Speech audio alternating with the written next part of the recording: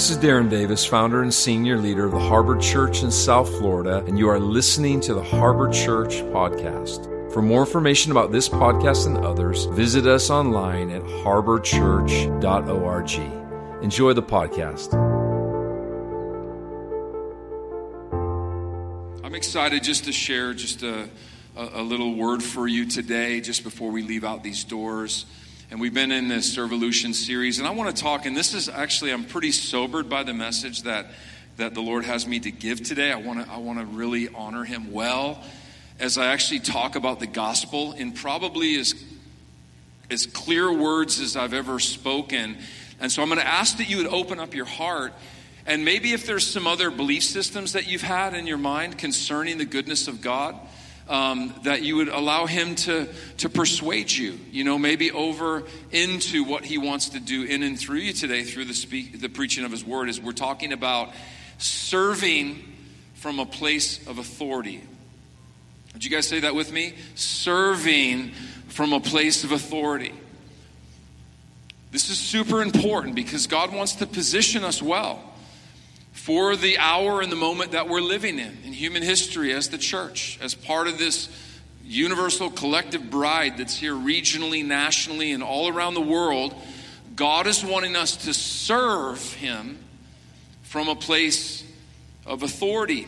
And the reason and way that we're able to do that is through this thing called the good news. That's what the gospel literally means. It means good news. Somebody the other day came up to me that was a friend. We didn't know this. They had won the Powerball, millions, and I think it was almost $1 billion, something like that. They had won the Powerball. They phoned us up, and they said, "I have some good news for you." I'm like, "What?" "We won the Powerball." And I'm like, that's good news for you, And then the conversation shifted, and they said, "Well, Darren, we want to give you and Wendy each $1 million from what we've won."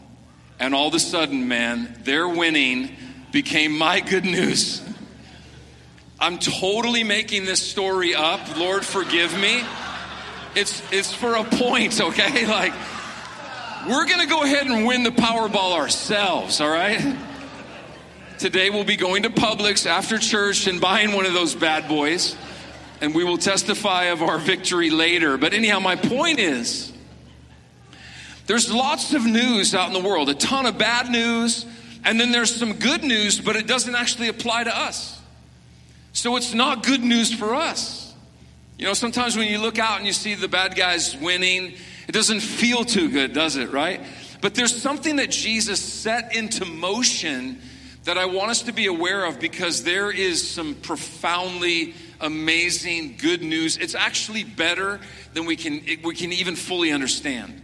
So this is why it takes the revelation of God to help us as the Word is taught, to open up our eyes to be able to see, open up our ears to be able to hear. So I want to just break out this morning's word with a verse out of 2 Corinthians.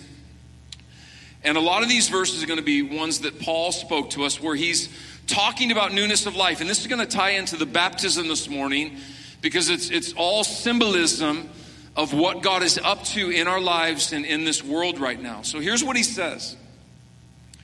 Verse 17. "Now if anyone is enfolded into Christ," some translations would just say, "if anyone is in Christ." Let me pause right there. Would you say that with me? In Christ. Say it again. In Christ. This is massively important. This is a concept that is very far from our understanding. If we are enfolded or brought into oneness with Jesus, look what he says. You have become an entirely new creation. This is a profound mystery. The guest speaker that we're going to be having here for our 20th anniversary, the weekend of October 6th, 7th, and 8th, was here for a short season because he was drafted out of college to play basketball for the Miami Heat. They won a world title when he was there. And we got to know each other. And he was sharing with me when he had his experience in university, at the University in Kentucky where he came, or not Kentucky, University of Kansas where he came from. And on his baptism day, he said that he went down into the water. He came out of the water, and then he was like, is my mind playing tricks on me? He literally saw his dead old self still there in the waters of baptism. And he said, my life was completely altered, completely transformed. Who I was, Darren, was 180 degrees reversed. I became a completely different person. And Paul says here that all that is related to the old order is vanished and everything has become new. There's a governmental reality in the world that we live in. And when we use the word world, it's the word cosmos, and it literally means like a governmental entity. And Paul says there's this God of the what? World, who's blinded the minds. Dave was praying that this morning to our pre-service prayer, and anybody's welcome to come to that 9:15 to 9:45. There is a God who has a system of thought, of belief systems that are controlling the majority of the people that live on this planet. And Paul says here, that old order, when you go into the waters of baptism, come out, you're a new creation. You've now been enfolded into Christ. You've been made one with him, and all of that new order is completely gone from your life. There's process as our minds are renewed with the truth of God's word, right? Do not be conformed to but be transformed by the what? Yeah, where the belief systems are that are really strongholds. When we talk about strongholds, Paul was talking about systems of thought and belief.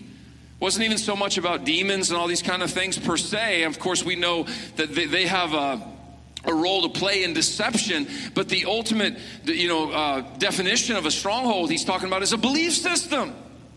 Paul's like, they're like fortifications around a city. We can't break through and get into them. We need the God of the word of the Lord, like the power of the word of the Lord to bring forth truth and life into people's hearts. Here's what I want to show you just really quick. This whole concept of being in Christ, you got to understand the definition of this. We're going to put it up on the screen for you. In Christ, look at this. It is a fixed position in place, time, or state in Christ. It is a fixed position where we are rooted as we're enfolded into him in a place, a time, and our state. The second part of this is that it's a relation of rest from where you're able to give yourself wholly to oneness with him. So there's something that breaks where things have shifted and we move from one position into another position, from one fixed location that has been destructive into another location that is fixed, that brings life now. And then all of a sudden, from a place of, this is so important, please say this word with me, rest. Come on, say it with me, rest. We're not performing here. We're not doing performance Christianity. And we're not relating to Jesus as some magic Jesus that's going to come and solve all of our problems when we just want to see him do that and not have a relationship with him. God heal me. God provide finances. He'll do all those things. But he's not magic Jesus.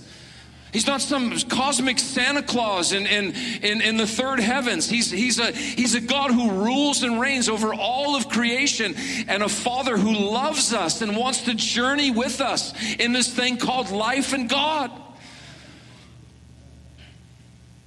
He wants us to enter in to the answer to Jesus' prayer right before he went to the cross. Father, what? Make them one. Make them one as you, I, and the Holy Spirit are one. Can you imagine? Like the unity of the Godhead, the oneness of the Godhead is the same invitation we have been invited into. This is what it means to be in Christ. Guess what? You are in Christ. He is in you. That's a really profound thought. Can you imagine? The God who created all things lives on the inside of you, and then you live on the inside of him. It says that we've been baptized into Christ, and we've also been, this is a crazy thought, been baptized into one another. This ain't some solo journey. This is a family journey. We've been baptized into Christ and into one another's lives. That's why when you're going through a hard time, we should be weeping with you. When someone is off, just being taken away from this passionate, beautiful, intimate relationship with Jesus, we should be broken in our hearts over that. Because every single person and every life really matters to what God's wanting to do on the earth. The Bible calls us living stones who are being built together into this spiritual house where God's presence can come and dwell on the earth. It doesn't come because, we show up in some building and have some cool lights and do some worship music. God's presence shows up because we're in relationship with Him, with one another. We're joined and yoked together in His purposes, and we become a dwelling place for Him on the earth. Is this all making sense? But here's what I want to just talk about. It's through the sacrament of baptism where Christ brings efficacy into operation. For all the healthcare people, that word efficacy is used a lot within medicine. Efficacy literally means this: the power to produce and affect. So through this sacrament of baptism, there's I don't understand it fully. I remember even personally, I came to know Jesus. I think it was a year plus later that I went down to Louisiana with my friend when I was in university and got baptized, and something shifted in my life. Efficacy from heaven came to bear over my heart and over my soul and accelerated what God was already doing within me. I don't understand the mystery of it. Do we need to be baptized to go to heaven? No. Do we need to get into some body of water and go down and come up just for religious, some religious exercise? No. But there's something, we could feel it this morning. There's something powerful that happens through this sacrament of baptism. It's powerful. And the first thing that I just want to say over you, because this is the truth of God's word, this is the good news. It sets us free from an inferior reference. Let me tell you what I mean by that. I know this because I live and breathe along with my wife. We live and breathe. We do life. We've experienced these very same things where the enemy is speaking to you, telling you not who you are, but he is referring to you when he communicates that you take this kind of position in an inferior reference. You are not all that. You're not really a child of God. You're not fill in the blank. And he begins to speak these lies to you that may have partial truth based on your upbringing, but it is an inferior reference that has no correlation to who you actually are in God. This is why Jesus was so popular, if you look at it, among the broken, among the poor, among the outcast. Why? Because they were a part of an inferior reference at the time in their lives and what they were walking through. It's the reason so many women were drawn to Jesus. Because how many of you know, back in the day, and still to this day, unfortunately, women are referred to in comparison to men as an inferior. Am I saying something too much here this morning? Jesus was a liberator of women. Big time. And they were drawn to him because he was not keeping them stuck in some inferior reference. The church and religion has just been horrific in this department as it relates to women, as it relates to the poor, it relates to the broken. We look through our lens of pious judgment at people's lives and don't have any compassion for what's actually possible for them because we don't understand the gospel. We don't understand that Jesus can put efficacy into effect by one encounter with him. By one moment with him could change somebody's entire life.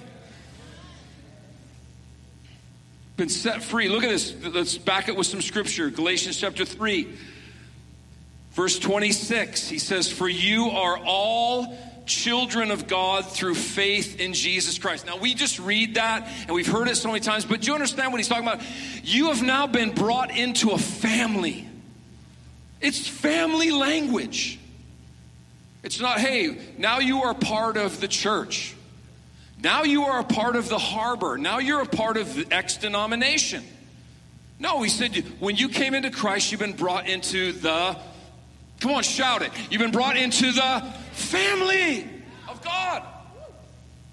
There are so many implications to that.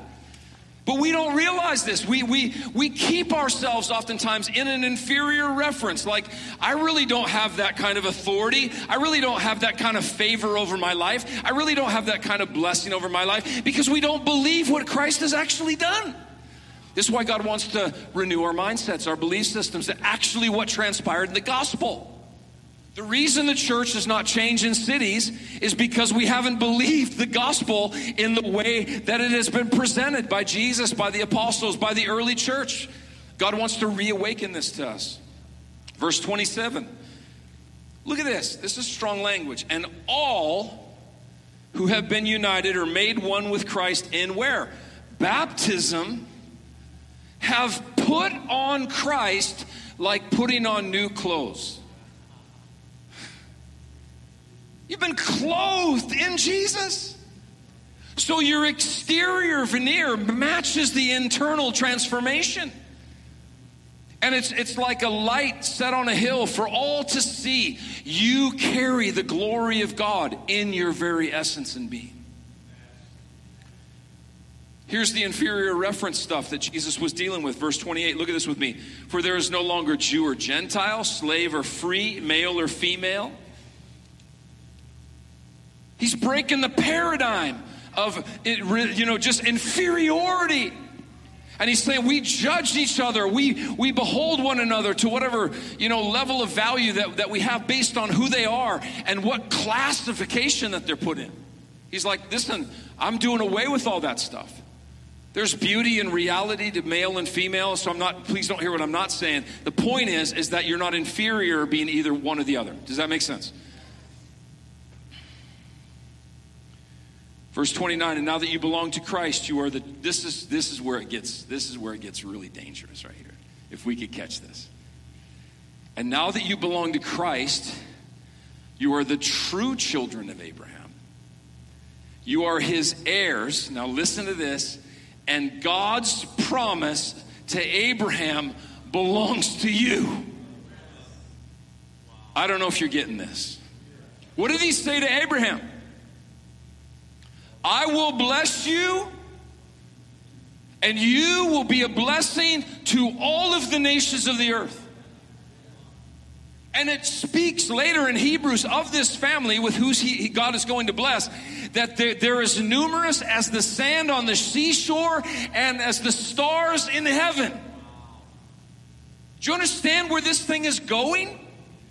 Do we get the implication that this is not just a onesie and twosie event? There's going to be a multiplication moment set into reality in the coming days where God is going to get people really into the good news, into Christ, where we understand the blessing that was spoken over Abraham because we've now been brought into this family is true for us. Now in baptism, I'm going to wrap up my message today just by looking at these terms, because we got to understand, like, these kind of terms, you can't hear them through just like religious language. It's got to, there's deeper meaning. Crucified, buried, raised, and seated. Say that with me. Crucified, buried, raised, and seated. It's important. Crucified. What are we talking about here as it relates to the good news? It's simply this.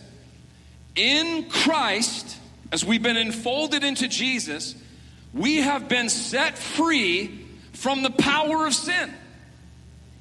Oh, I don't believe that, Darren. I'm going to be a sinner for the rest of my life. No, you don't get the gospel. That's not what Jesus said. That's not what Paul said. That's not what anybody in the New Testament said. He said when you're enfolded into Christ, the power that thing had over you, of missing the mark of your intended purpose and destiny over your life, it no longer has strength over you.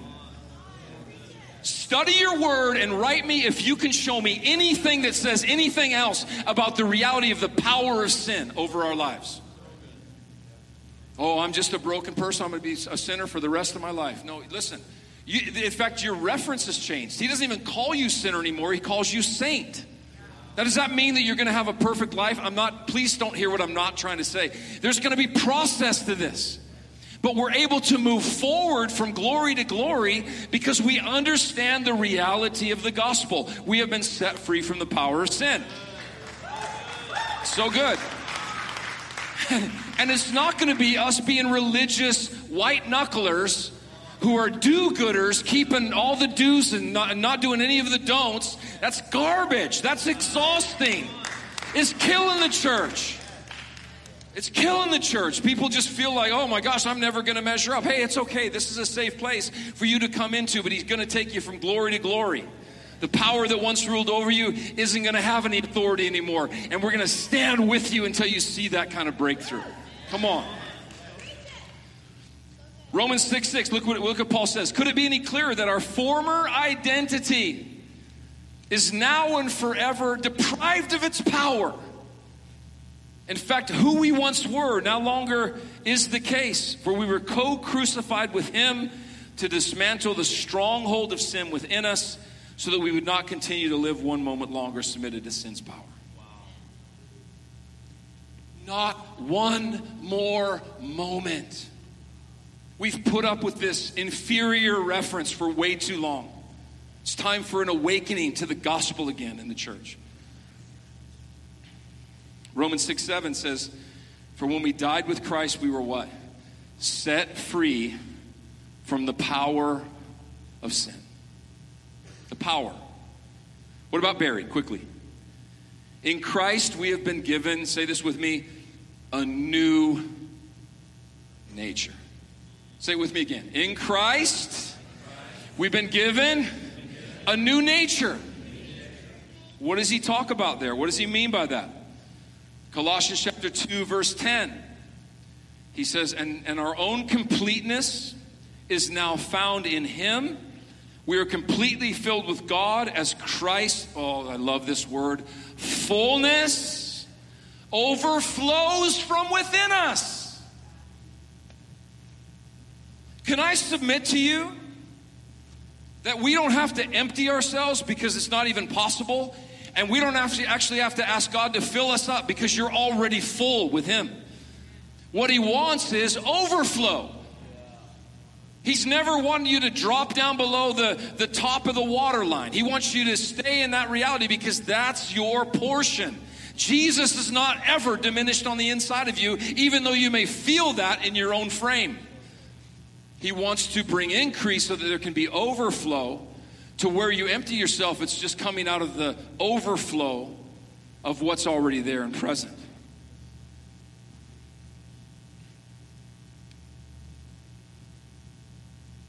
He is the head of every kingdom and authority in the universe. Verse 11, look at this with me. Through our union with him, we have experienced circumcision of the heart. All the guilt and power of sin has been cut away and is now extinct because of what Christ, the Anointed One, has accomplished for us. What did Jesus accomplish? Guilt, shame, condemnation, and the power of sin has no place within the kingdom of God and within this thing called the church. And we've lived under that for way too long.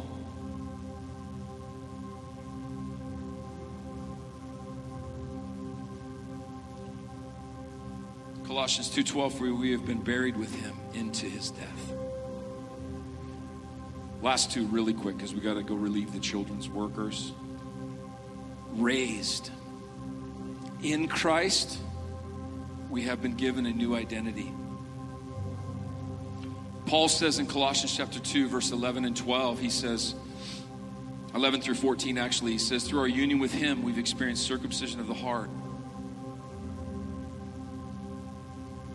We've been buried with him into his death.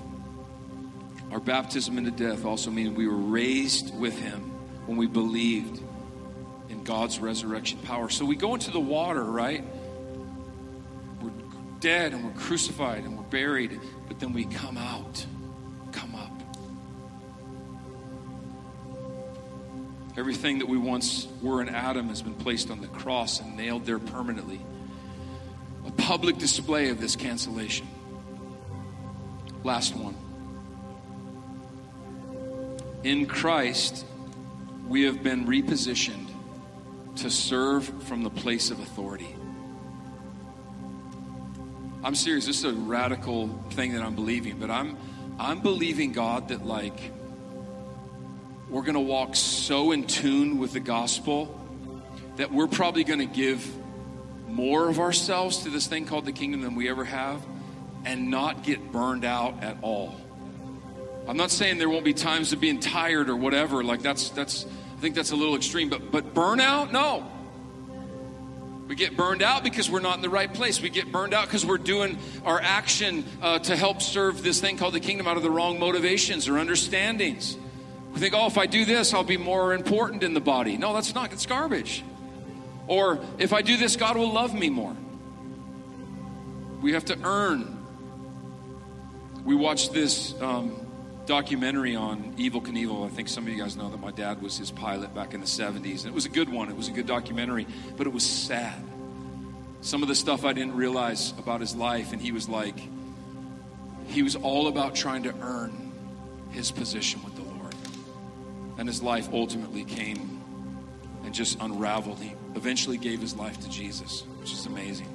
I remember the day my dad called me. Did you see the testimony of Evel Knievel? Giving his life to Jesus. Would you guys stand with me? Here's where we're going to close today. Ephesians chapter 2, verse 6. Here's the scripture that backs up what I just said in terms of serving from a place of authority. It says, "For he raised us from the dead along with Christ, and now has seated us with him in the heavenly realms because we are united with Christ." What is that? Let's not get so ethereal on that. What he's basically saying is when you were dead, crucified, buried, and then he brought you up out of that, it wasn't just to operate from the authority that we have here on this earth alone. We've been given authority, but he has all authority in what? Heaven and on the earth. So we function in a superior reference as ones seated with him.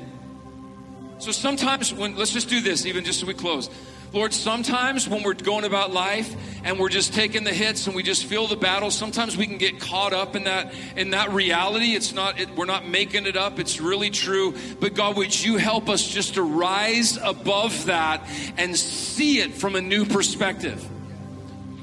We can see it through your eyes, that you're not worried, that you're not nervous, that you're not scared. You're not so concerned about all of the happenings in the world as we seem to be stirred to be. That God, you are confident of your power and of your authority in what Jesus did as he dismantled every principality and power and dominion and force and even Satan himself. Paul said, what is it? That I saw Satan fall like lightning.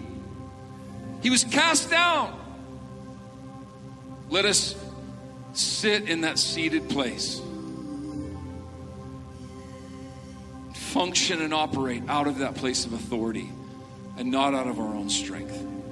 And everybody said, amen, amen. Can we give the Lord a hand today? Yeah, so good. Today was such a good day. We're going to officially dismiss. I'm going to let the team sing a song. Maybe some of you need to just sit and reflect on this a little bit. If you have children in the children's ministry, please go grab them. God bless you guys. We'll see you next Sunday right here at the Harbor. Amen.